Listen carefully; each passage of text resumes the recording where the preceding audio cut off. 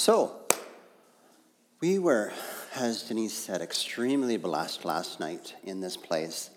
And Jason and Charmaine Brown were our guests and provided worship for us.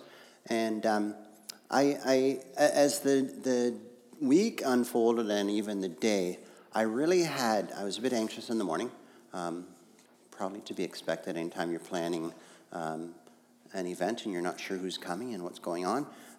You have a loose framework of what you see happening, but it's subject to change and all those sorts of things. So we came and we started to get set up, and we had an idea of what we wanted to do, but we really didn't have anything set in stone. And so therefore it was a little bit chaotic in the first little bit, as it can be, taking down chairs and putting up tables and doing this and doing that. But then slowly, as it started to transform, that chaos turned into this actual river of peace. And just as Charmaine and Jason started sharing their journey, it was so special. And Jason and Charmaine were in China a couple of months ago on a missions trip, and he shared in this one setting. They were doing like 5 services a day in 8 days, which is crazy. But he shared in this one service that they were in this building, and you've heard of the church in China a little wee bit, and just how it's growing, and how you've even seen in movies where there's people hanging in windows and whatnot. So he described this scenario where there was this building and they were doing the worship, and people were on chairs, and they were up on the rafters, and they were hanging, looking through the windows, and they were just they were all packed into this place trying to see what was going on, and they were just so excited. And so the person that was supposed to give the message, Jason, was doing worship. He wrote down on a sign, and he held it up to Jason and says, "You're supposed to give the message." And Jason was just there for the worship. That was his gig. That was all he was doing. But he said, "You're supposed to give the message." And it's what do I say? And the Lord just brought this peace upon him just to say, present the gospel in its simplicity, present the gospel in its power. And so he began to share about that, and just about Jesus and about what he does for us and what he brings to us. And then he invited people to the altar call. And the place just went crazy, absolutely crazy.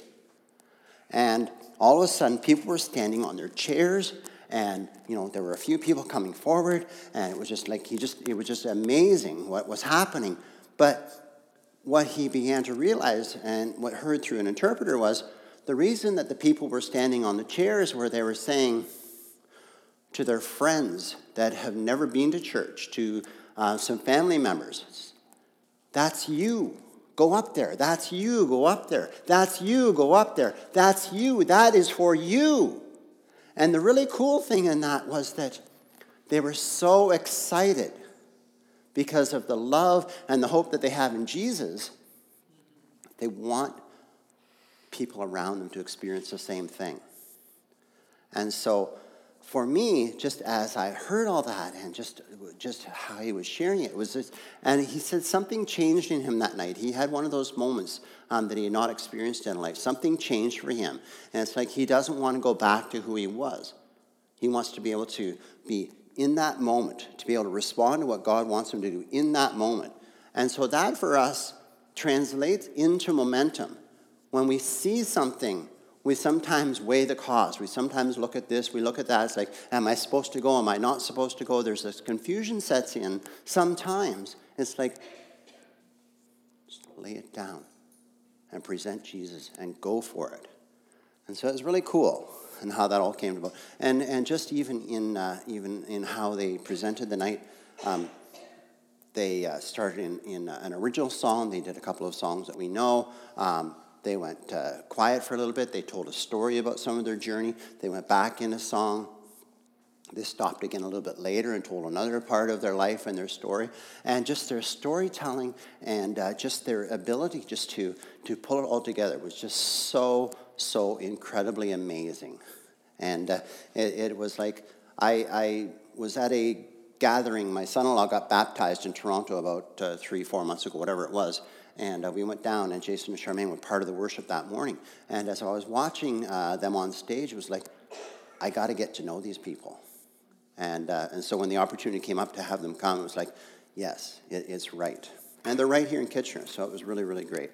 The cool thing about last night is that it was a smaller crowd. There were a number of us that had prior commitments, events going on. There were a number of different things going on. It was a smaller gathering. I was so blessed just with the enthusiasm that each of you who were here brought. You brought some friends. There were different things going on. But I'm pleased to say that for a small number of people, we managed to raise $763 last night. The pie auction, we sorely missed Larry Fry as our resident crowd encourager. Gavin did a wonderful job in the auction. I was totally blown away by the auction, just in the generosity and the spirit behind it. So thank you so much. For me, we've heard this word a few times already in the new year here, from the book of Isaiah, and Jason just said it last night again. In the first chapter, it says, it's talking about, whom shall I send? And it says, here I am, send me. And for each one of us, when the Lord comes to us and says, whom shall I send? Are we going to tap our brother on the shoulder or our sister on the shoulder and say, you go? We're going to say, I will go. I will go and do what I am called to do. Mike and Mary just got back from Cuba. They heard the call. They said, I will go. Heidi just got back from Switzerland. She heard the call. I will go. It's just so amazing, all the things that are happening in the river. And for me, just this, last year we went to the DR. It came together so wonderfully last year. We were just blessed beyond. It seemed easy. This year has been a little bit more of a roller coaster. I can't entirely explain it. I have had faith beyond faith that it is going to all come together, and yet there have been these dips that I've been very anxious about it, and then we'll get momentum and we'll climb back up the hill, and last night was one of those momentum moments, and then something else will happen and I'll get a little bit anxious, and then something else will happen, and it's just been this last year, and last year it was just, and off we went. And this year it's just been a little more different, and that's good, because what that does is it helps build our faith. Sometimes, yes, life can be easy, things can be easy, we can be blessed, and sometimes the Lord puts challenges before us to test our faith. And so I think that that's incredibly important, that we have those challenges from time to time. He doesn't want to test our faith in a sense of bringing us hardship. He wants to test our faith to be able to really cause us to rely on him and to depend upon him, and not on the circumstance and not on the situation. And so I heard this statement probably about 2 years ago, and I've been thinking about it on and off. And the statement was, faith in God or God's faith in us. So, what does that look like? I think that as I was thinking more about it, I think that when we think about faith in God, I think sometimes we can have these feelings of inadequacy, of shortcoming, of, oh, I can't do it, oh, I'm going to fail, what's God going to think of me, all those sorts of things. And it really puts us in a kind of a really difficult spot. But what I learned in that, talking about it, was that we measure faith by how much faith in God we have. And we often end up discouraged because we fail to factor in how much God has faith in us. And we don't think of that too often, but all through the book, all through the Bible, all through scriptures, it talks about God's faith in his people. I have called you to do this. I have called you to do that. Go and do this. I will be with you. I will go before you. I will protect you. I will give you provision. God talks continually about all the things that he will do for us if we have faith to believe that it's going to happen. And, Marilyn came up to me and said she thought she had a little piece of last night, and it was small but mighty, and so she said it was like Gideon's army. And it just so happens that in Gideon, in chapter 6, verse 12, the Lord says, "You, Gideon, are a mighty warrior. You are a mighty warrior, and you are going to do the things I've called you to do because you are great and mighty." And the really cool thing about that is that Gideon at that point in his life was running. He was running from the Lord. He didn't want anything to do with leading an army. He didn't want anything to do with fighting anybody. He was a frightened young man. And yet the Lord continued to pursue him and continued to pursue him. And he finally cornered Gideon and said, "Look, I am for you. I will not fail you." And so as the army gathered around, Gideon, "What do I do, Lord?" He says, "Lead my army." And he said, "How many shall I take?"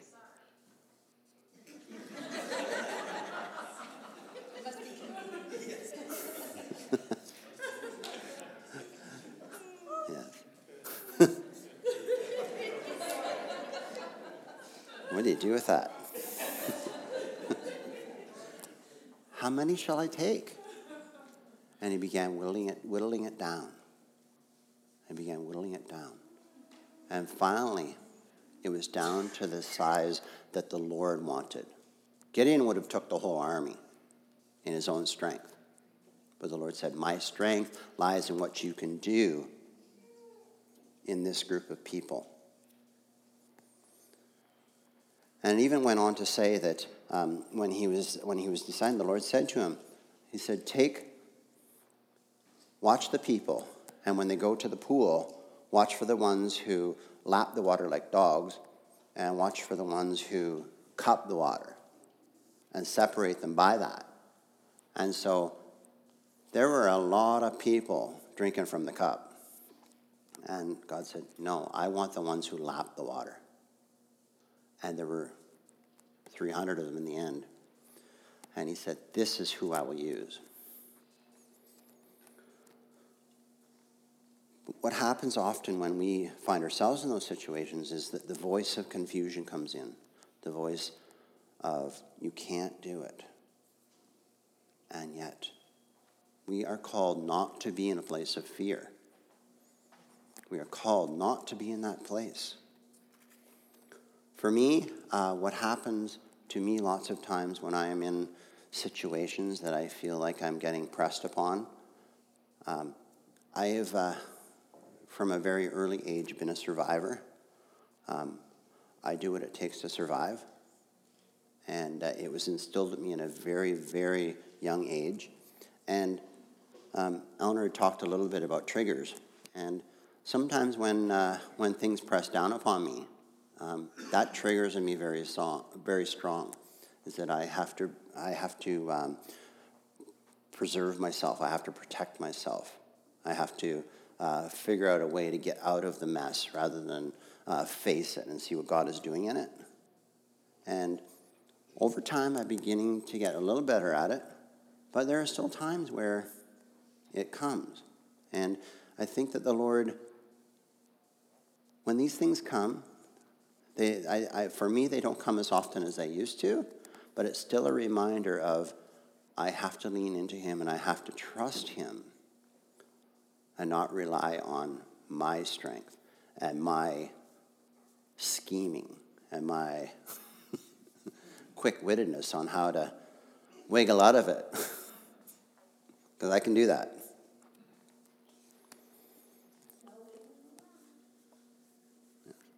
What the Lord says to us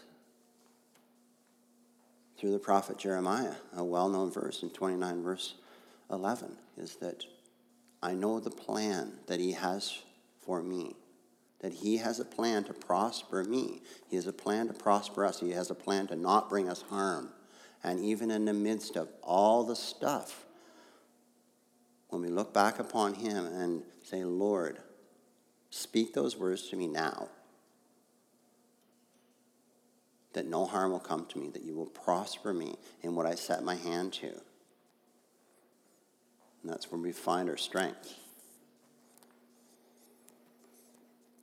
I've been reading a blog from a fellow named Ed Silvoso. And a quote, two quotes, one later, but one right now stuck out to me. Your true destiny awaits you at the end of a path guarded by menacing giants, and one of them is fear.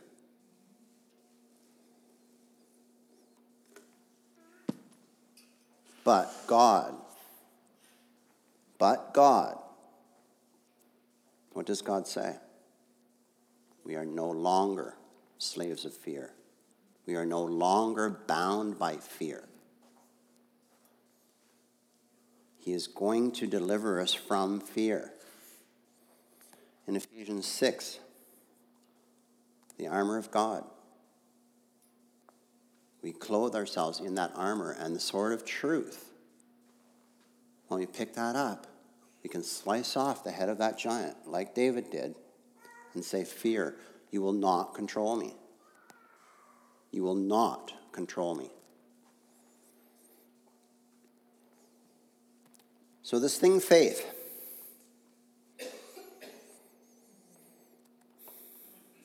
our faith or God's faith?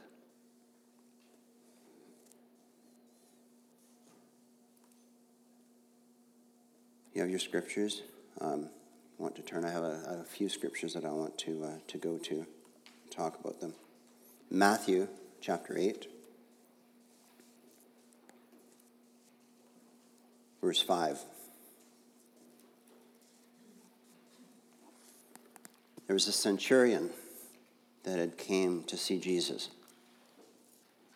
And he had said to Jesus, my servant at home is very ill and he is going to die. And I know that you are a man of authority, just as I am a man of authority. And I tell people to come and I tell people to go and I tell them where to fight and all that sort of thing. And if you say the word, Lord, my servant will be healed. When Jesus heard this, he was amazed and said to those following him, truly I tell you, I have not found anyone in Israel with such great faith. I say to you that many will come from the east and the west and take their places at the feast with Abraham, Isaac, and Jacob in the kingdom of heaven. But the subjects of the kingdom will be thrown outside into the darkness, where there will be weeping and gnashing of teeth. And Jesus said to the centurion, go, let it be done just as you believed it would. And the servant was healed at that moment. I just want to point out what Jesus said there. Go, let it be done just as you believed it would. Is that not faith? He believed because Jesus put in him faith. Jesus, God incarnate, put in him faith. And he knew that it would be done. Really, really quite amazing. And then in Hebrews, one of my favorite scriptures that I go to once in a while just to look at and think upon.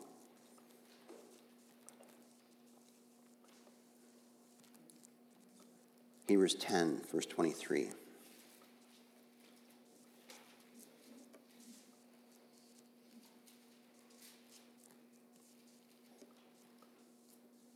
Let us hold on. And I like this word, unswervingly. Because I don't know if any of you did it, but I just had this memory of when I was a kid. Me and a few buddies in the dead of winter on the side of the road. We would do a thing called bumper skiing. It wasn't the smartest thing to do, but it was kind of fun. You'd wait till the car came to a stop at a stop sign, and you'd sort of jump out from behind the bush or the tree, and you'd grab onto the bumper on the boot, and you get behind the car, and you just go like this, and as the car took off, you just hang on for a while, and you just be going like that. It's like, and it was so fun. But the thing, just as I thought about that, it's like, it was a little bit dangerous. Yeah. And then most of the cars back then, they had rear-wheel drive. And so if they did any sort of fishtail, you'd be like this, and you'd be like this, and it's like, you better let go because you're going to get, like, tossed. And so that whole thing of unswervingly is that you want to be on a straight path. You don't want to sway to the left or to the right. Unswervingly. Let us hold unswervingly to the hope we profess, for he who was promised is faithful. In verse 24, let us consider how we may spur one another on toward love and good deeds, not giving up meeting together, as some are in the habit of doing, but encouraging one another all the more as you see the day approaching. So do not throw away your confidence. It will be richly rewarded. Verse 36, you need to persevere so that when you have done the will of God, when you have done the will of God, not my will, Lord, but your will, where you have called me to, your will, you will receive what he has promised. And then verse 37, for in just a little while he who is coming he will come and will not delay. But my righteous one will live by faith, and I take no pleasure in the one who shrinks back. When we commit, when we say it is time to go, when we say, here we go, here I am, Lord, I will go, we have to. And we know, in verse 39, but we do not belong to those who shrink back and are destroyed, but to those who have faith and are saved. We have that faith. We have that faith that God's going to come through. I went downstairs for a few minutes just to go over this one more time in my head and get it into my spirit more. And on the chalkboard downstairs, just so happens that Hebrew 11 verse 1 is on the chalkboard downstairs. Now faith is confidence in what we hope for and assurance about what we do not see. God gives us that confidence to go out and to do his will and to slay the giants and to not cause fear to rise up.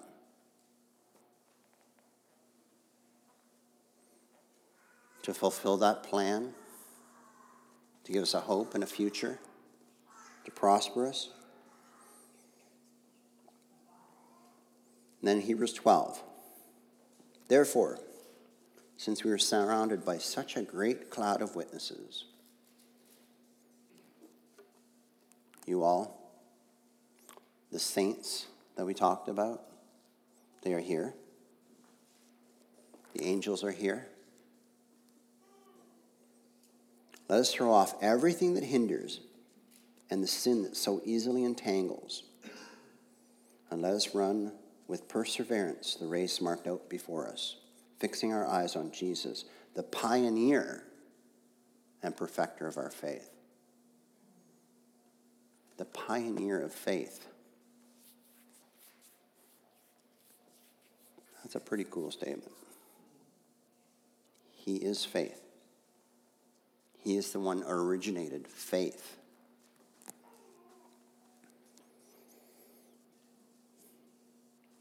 A couple of weeks ago, Laura gave a very, very powerful message on being available. And I thought a lot about that message and the fact that when we come into that place and we say, God, I want to do the things that you want me to do. I want to do the things that you have called me to do. We say, Lord, I am available. And for us, it's a real journey to say that, because we say in our hearts we want to be available, and we say in our actions we want to be available. And yet, being available means that you're inviting people into your space. You're inviting situations to unfold where you have to give up your time. You have to give up your resources. And so when we say we're available, there's a lot of stuff that encompasses being available. We have to be available emotionally. We have to be invested in what we're being called to be available in. And I think that that's probably the trickiest part, because we can say it with our head, and sometimes our heart takes a little bit to catch up. And I think for me, my heart says yes first, and then my head has to catch up. I think for Sue, her head says yes, and her heart has to catch up. And so we put those two things together,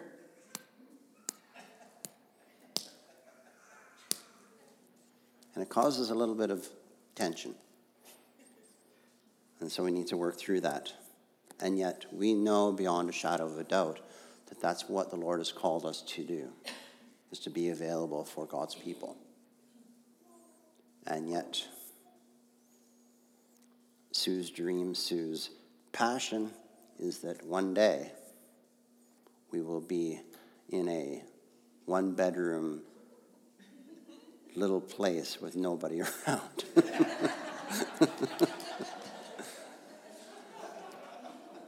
And how does that work when I have these people that I am holding and I want to care for? And how do those two worlds come together to do the will of God and not our will? And God wants us to get that. There are so many in this room that have been blessed with big homes and big hearts, and you have gathered people unto yourself. You have put yourself out there. You have other families move in with you. We care about God's people. We care about the orphan. We care about the widow. We care about the person downtown. Marilyn goes out on the streets with teams to do that. Dwayne and Mary Lou offer a safe place for some of the disadvantaged men of this town to have a safe place. Mike and Mary have just gotten back from Cuba giving out bars of soap. Such a small, small thing, but just so incredibly powerful to that woman. We all have our place that we're called to. And I know that for our gathering here, our body, this 2016, this year of Jubilee, God is going to even take us further than we have already came. He's going to cause us to grow this year in ways that we can't even wrap our head around. and the things that we feel like we have a handle on, he's just going to expand it further and further and further. And we're going to have this like, wow, God, like that would work so good with that. And he's just going to put it all together for us.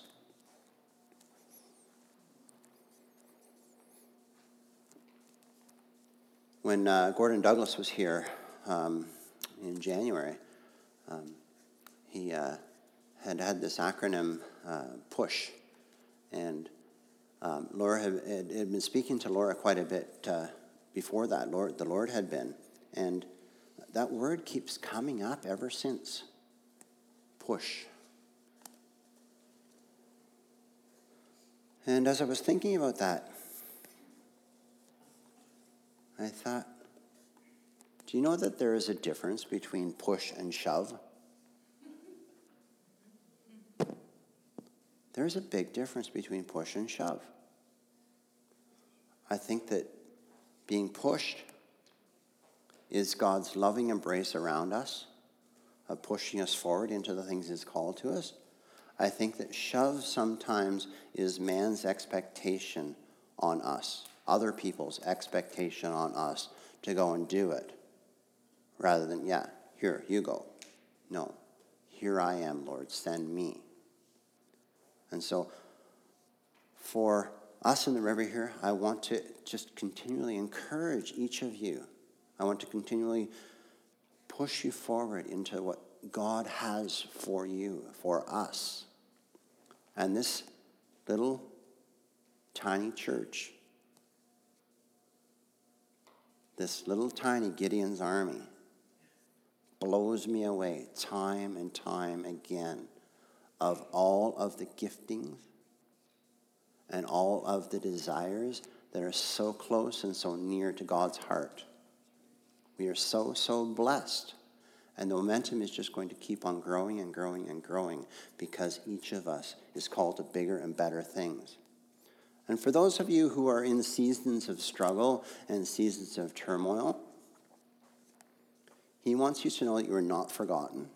He wants you to know that his people and he cares for you in such a deep, deep way. And he really, really, really wants us to continue to grow in how to minister to each other. I think we do really well at it. But I think that there's even more coming. And so just as I close, I just want you to just pray a blessing over each of you. I want you to just to receive the greatness of the power of his glory. Just that as he comes even now, that he is speaking to your heart, that he is showing you the things that he has for you, the plan and the purpose. He's going to prosper you. He's going to fill you with even greater love. He's going to fill you with ideas. He's going to fill you with inventions. He's going to fill you with hope. He's going to fill you with love. And that perfect love casts out all fear. And there will be nothing that you cannot do that the Lord has called you to. Be blessed. We'll call the worship team forward.